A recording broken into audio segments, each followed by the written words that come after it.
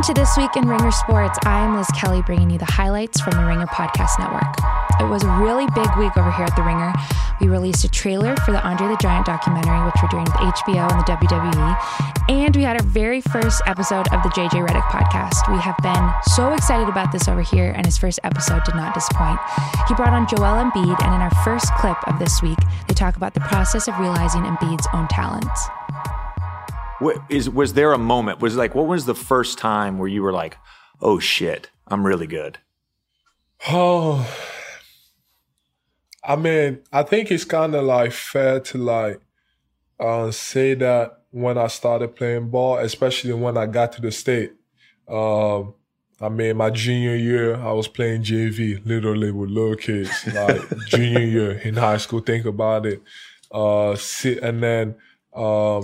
And then there was that moment during my junior year when I got called back up with the senior team and we played in the national championship tournament, and I ended up having like a good semifinal and a good final. That's when people started seeing me, but like I was still not there. Like I wasn't good enough. Like I was just like a rim running big and block shot athletic. And I go to college. I playing my first pickup game against all those guys, and then that's when I'm like, I'm not ready for this. Like these guys were just too physical, and I don't know if you seen my pics when I was like younger, like I was like so skinny, and then I went into Coach's office, and then I was like, man, I don't think I'm ready. Like I want a red shirt. And then going into college, I thought I was going to be there for 4 or 5 years, red shirt 1 year, and then play for 4 years. And stuff happened. I get to the league. I miss 2 years. I lose my brother, so I go through a lot. And when that time came for me to come back on the court and play my first game, I mean, I think my first game I played like 24 minutes. And mind you, in college, I wasn't a scorer. Like I was just rebounding the ball, blocking shot, pretty good defensively, offensively, regular hook shot, like typical big man. And my first game, I think I scored 20 points in 24 minutes. And then that's when I figured out that, like, damn, it's easy. Like, it's not easy to like thrive in the league or score in the league, but I was like, and I was playing against Steven Adams, like big dude and like really good defensively. And then I'm like 20 and 24 minutes. Like, so it wasn't until your first NBA game of your third season where you were like, I'm good. I can do this. It wasn't even at that point. I think it was, I think I still haven't figured out yet. I think I'm still like going through a lot when I'm like, oh damn, like I'm really good. But like I don't think the moment where I'm like, this is the moment that I feel like, oh, I made it. Like I'm really fucking good. Like I'm like top 5 player in the league or something like that. Like I don't think that moment has come yet.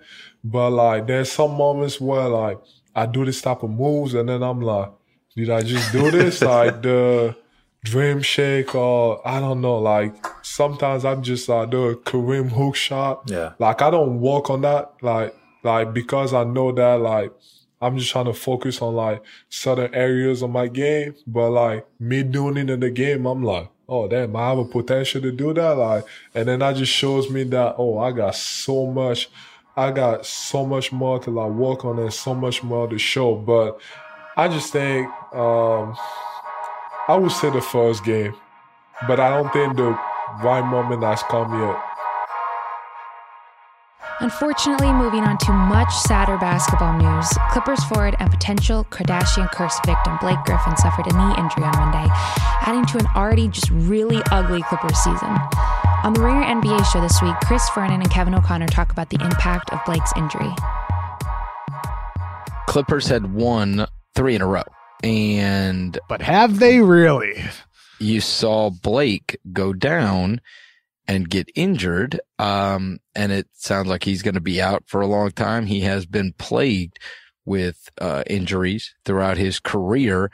What do we do here? Do you think they were already not having the season that some had expected you at the beginning of the year. But they'd already lost. They lost Pat Bev for a time. They had lost Gallinari.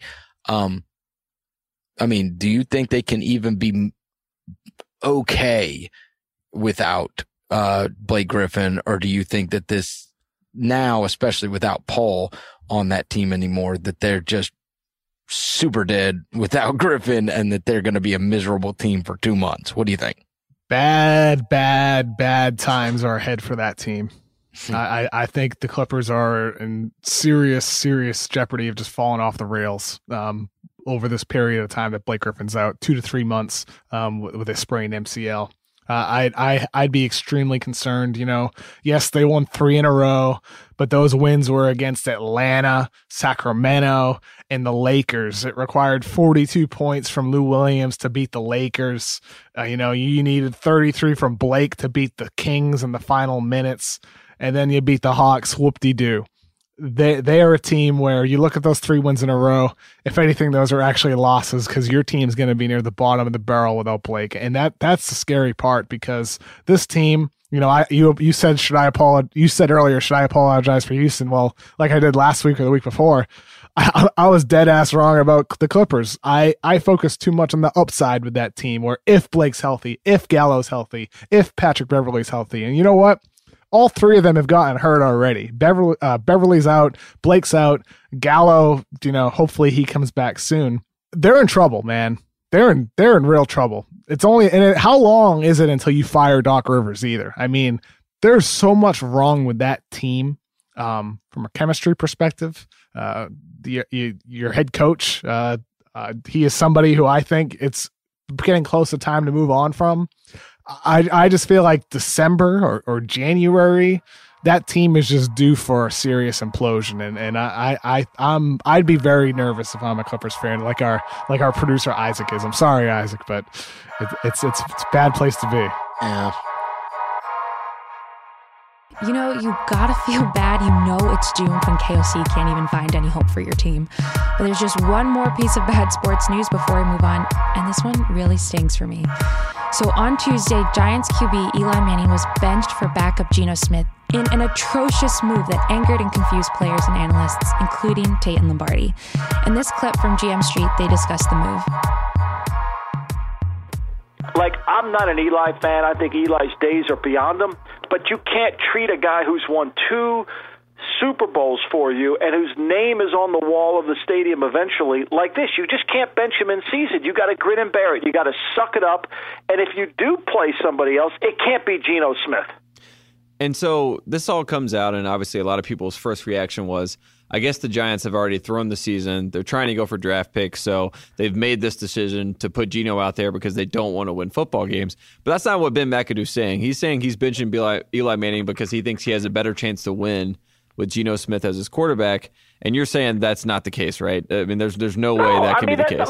Look, they could have kept Eli in and still lost. They've won 2 games, right? Or they've won 1 game, right? 2 games, yes. They've won 2 games. The Kansas City Chiefs, that was their last. That was probably the highlight of their season.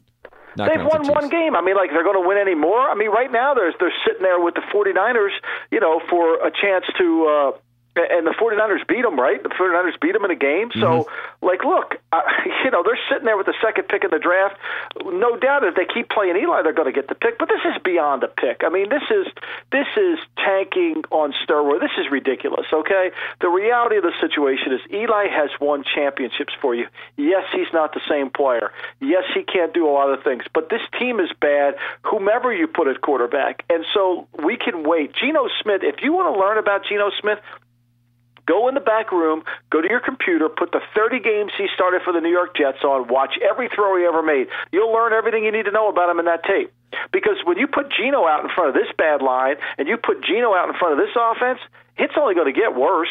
So stop this. To me, this is what you get for hiring Ben McAdoo as your head coach. Look, I've said it. I've been on McAdoo's case since the day he got the job. I interviewed him when I was in Cleveland. I was least impressed for the person that he was. I didn't think he had a command about him. He doesn't have a command. And this behavior had to be stopped. But I think the key point here is this. John Mara had to sign off on this. Mm-hmm. Like, they're not doing this without John Mara. This is not a Jerry Reese, Ben McAdoo decision. This decision has to get approved by the ownership, and they approved it. To me, that's the biggest mistake of all. So do you think of the Mara family in general, are they trying to send a sign to Eli Manning that, hey, we aren't necessarily tied to you. You're too comfortable at this point. We want to send a message. Because it feels like it's sort of that thing, because Ben McAdoo actually came out and he had his press conference not too long ago, and he says just because Eli got benched does not mean his time with the Giants is over, as if he, there's a chance he comes back and starts next week. Why did they let him go to press conferences? Like, why did somebody's got to take the keys away from this guy. Like, don't let him drive. My dad's 91. I don't want him to drive anymore. It's the same thing with McAdoo. He shouldn't be going to the podium. Like, this is ridiculous. Of course his career is over with. You just slapped him in the face. You just disrespected him. It's like Uncle Junior says to Tony, I show you my hand, you slap it away. I mean, he disrespected this guy. Look, we benched Bernie Kosar in Cleveland. Mm-hmm. We never won a Super Bowl in Cleveland. We never did anything. The fans went berserk because we benched him. And then we had to release him because he became a problem in the locker room. That was very difficult, okay? Perhaps if he wasn't a problem in the locker room, we would have kept on. But we had to do something to turn the team around. We made that decision. This guy's not a problem in your locker room. This guy isn't causing confusion on your team. This guy didn't get beat out by somebody else. In the Kosar situation, Testaverde played much better than him. That was pretty clear. This isn't that situation. And you've got flags hanging in your stadium that this guy won, whether it's the pass to David Tyree, whether it's the pass to Plexico Burress, whether it's the unbelievable throw to Mario Manningham in the end zone. I mean, he's won. Again, I'm not a fan. I think his career's beyond him. But to do this to him, I think, is an injustice. So to summarize this whole situation, McAdoo has shamed his two-time Super Bowl MVP quarterback, angered all of the Giants fans, and will probably still lose. So this is a bleak situation. And if you need any more answers on the topic, Bill actually just put up a mailbag column dedicated to Eli Manning. In another instance where fans were outraged this week, last Sunday news leaked that Greg Schiano was set to become the new coach for the University of Tennessee, but the deal was quickly nixed due to public protests of the hire. On the press box this week, David and Brian discussed the handling of Schiano's situation. The speed at which the narrative arc took place in this story is maybe the most compelling part of it, right? I mean, the distance between word leaking out that Tennessee was going to hire Schiano and then the chorus of loud voices emerging online in various forms. And then the chorus of defenses of Schiano coming in largely from the sports writer contingent. It seemed like it all happened. If you weren't paying attention, it all happened at the same time. Yeah.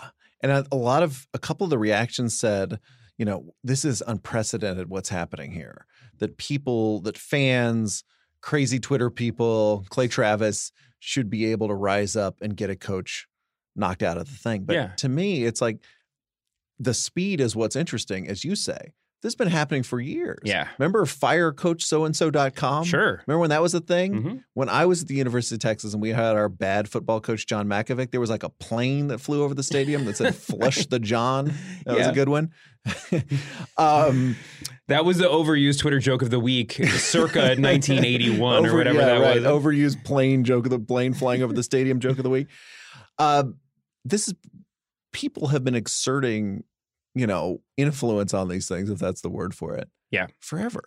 It's not new. Well, what's new is that the way that the actual hiring process, the fact that it happens in almost complete darkness to the fan base and the general public. Now there is a means of responding to it in time.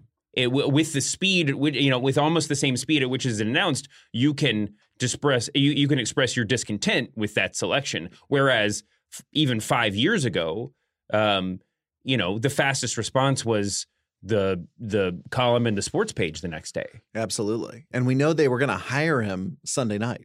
Right. The plan was to announce the hire. And this was what also made me cringe at some of the responses was essentially what you're saying is the press shouldn't have time to vet this idea. Right. Even if you ultimately come to the conclusion that the Penn State accusation is basically hearsay, there's no proof of it, we're comfortable with it, right? Sure. We're uncomfortable with the accusation, but we're comfortable with the idea because we've talked to Schiano and He assured us that it's not true. Right. You are bringing that scandal from a different school into your public university to some level. Yeah. And why do a couple of decision makers at the school get to decide this with no buy-in from MBS? And why, if that's the case, why is the press rooting for that to happen? That's the craziest part. I mean, all of these football writers should be saying, I disagree with, for whatever reason, I disagree with all these voices of fans and commentators that upended the deal, but please get I should have been able to make this case a week ago. Sure. Even to defend him. Exactly. Let's have this. And then the whole thing is they're saying this issue is so explosive that if we talk about it for a couple of hours, his whole thing will be, his whole, job will go to hell. Yeah. And it's like, well, maybe if it's that explosive, maybe we should talk about it. Exactly. Maybe we should talk about it. And by the way, the other thing I saw this from Pat Forty in his column about it, says, all this Penn State stuff was really a cover because people don't think that Greg Schiano was a good football coach. And they're using the Penn State stuff because they want John Gruden or they want whoever, right. They're not going to get him either, but they want somebody else. Well, now who's by the way, if you thought that hiring Greg Schiano was a bad idea because you don't think he's a good football coach, that was also worth discussing. Yeah. That was also an argument worth having. Sure. So we are continuing the college football discussion on Ringer University. So on Monday, University of Alabama lost to Auburn in the Iron Bowl, which led to a discussion by Ben and Roger about the importance of dynasties like Alabama to college football. Do you think that college football is more compelling when the Alabama destruction machine occasionally falters? Because every college football season for basically the last 10 years has gone through Alabama. Do you think that is a positive or a negative? We always want to say that Alabama bores us, that, I hate having Alabama be good every year. But it makes it more fun when there's a villain. And some of the most memorable games of the last decade, I'd say half of them are Alabama losses. Because they're these weird, glitches in the matrix that we remember and we hold on to, and normally it takes something ridiculous to beat them. I've come to appreciate Alabama as this extremely powerful evil in the sport that if you get rid of it, all of these great results lack meaning. The kick six, amazing. Another Iron Bowl memory is Cam Newton coming back. Yes, in the Iron Bowl. If you said Johnny, Deshaun Watson last year. So many of all of the best games, not all of them, but when Alabama loses, it changes the college football world.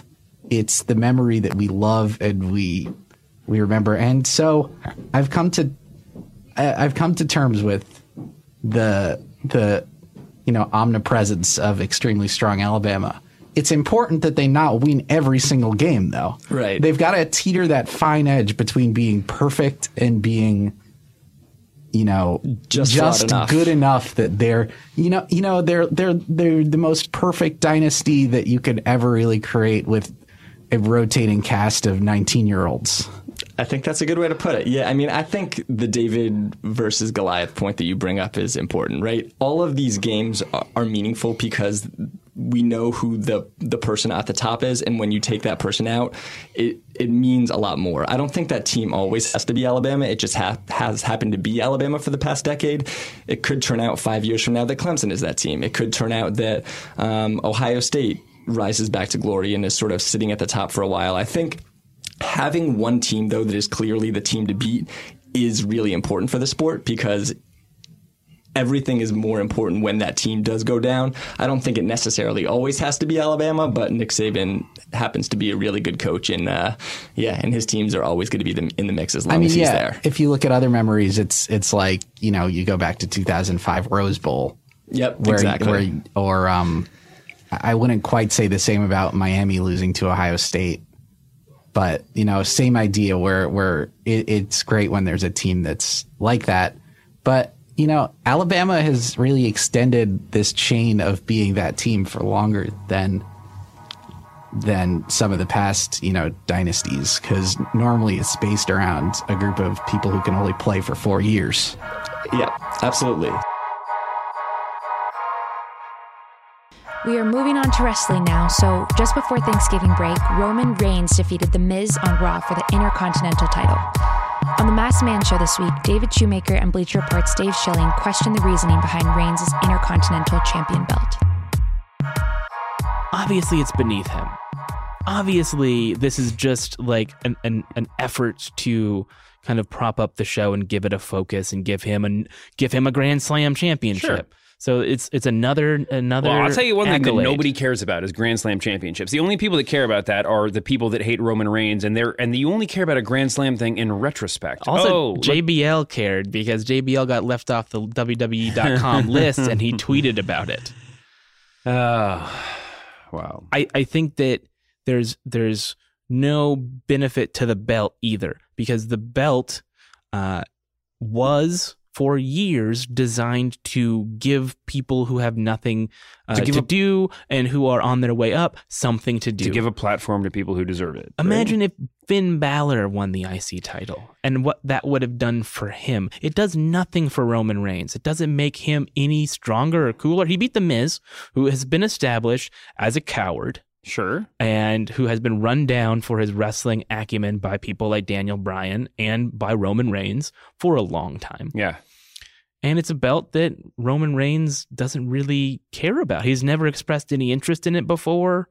And now all of a sudden he's like, this is the most important belt in the entire company. And then in 2 months, when the Royal Rumble comes around, he's going to be like, the Universal title means more to me than anything else. Like, well, what about the Intercontinental title? This is just, it's nonsense. I don't want to leave the subject. Another thing I'm not thankful for is the fact that they don't have any story plan for Finn Balor right now. He's getting beat up by Kane every week. That's the story. I mean, he's going to feud with Kane? No, because that's Braun Strowman. He's just there to put Kane over. He's like, if we're treating Braun Strowman like Brock Lesnar, he's not going to be there. And so, I mean, Finn literally ran in to save Jason Jordan and then was beat up so Braun Strowman could make the save. Also, he did his entrance. And Kane just stood there watching him. At some point, he has to not do the entrance. If he's doing a run-in, if he's a surprise, he should just run into the ring. He shouldn't stop and throw his hands in the air while the heel's looking at him. You're right. Like and at some point, the heel in the ring, how great would it have been if Kane had just, when he came out and it was clear he was doing the entrance, Kane had just pointed at his wrist like he's checking his time and then just kept on beating up Jason Jordan. Yeah. He's like, I know I can do this for a while. What if Finn just would won the IC title? Like, let him have that. That's what I was saying. I know. Yeah, it would have been great. It would have been much better. This much is more not useful on my for him. notes. You can look at my screen. This is not something I came in with. But if you since I'm complaining here, let me fantasy book Roman Reigns. Oh boy, in a way that WWE will approve of. We all know he's going to be fighting Brock Lesnar at WrestleMania, save some crazy turn of events, right?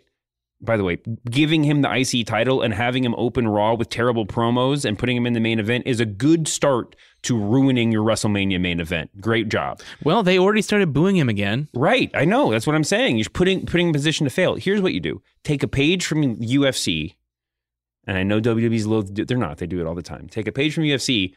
Have Roman Reigns just open the show. Don't give him the IC title. I'm retconning that. Have him open the show and just be like I just talked to the producer backstage, and Brock Lesnar is not scheduled to be on Raw for 8 more weeks. That is embarrassing. And so I am your new interim WWE or Universal Champion until someone takes this. Have him come out with the old belt until someone takes this away from me. I'm headlining this show. If Brock Lesnar wants to come show up and be the champ, he can, but I know he's not going to because he's on a super part-time contract. I'm here defending this belt so that you guys can have someone to watch wrestle. Cheer me or boo me. I don't care. There you go. Your WrestleMania main event's already set up. It's great. It's simple because it's logical. Of course he would be pissed off. They should all be, the entire locker room should be angry that Brock Lesnar is not there every week. And they probably are in real life. as a shoot, they're probably like, this guy's never here. He parachutes in for a pay-per-view, gets a big payday, and he goes home. And I have to be on the road every week. Yeah. So why not include that in the storyline? It doesn't even have to be a quote-unquote worked shoot like the Cena Reigns thing. Not at all. It's just... people would say that in a real wrestling situation. People used to say that. I would growing up watching Memphis wrestling. People would point out the fact that the champ didn't show up in the studio. Paper champion. Yeah. Prove yourself. Face me. And you have months of that. And for those who want more Shoemaker in their lives, if you check out our Andre the Giant documentary trailer that I mentioned earlier, you will hear a very familiar masked man voice. In our last clip of the week, we have the Bill Simmons podcast. The Warriors are vying for a 4th straight finals appearance led by their head coach, Steve Kerr, who appeared on the Bill Simmons podcast. He answered listener questions, so here's a clip from that interview, which includes some legendary Jordan practice stories. A couple Jordan questions. Kevin Murray, the most intense Jordan practice story you can tell. You don't have to tell the story about the fight because everybody knows that one. Every day was. There was no most intense. It was every day he was a psycho. Every day he was psycho, and I've never seen anything like it from any player that I've coached or been around.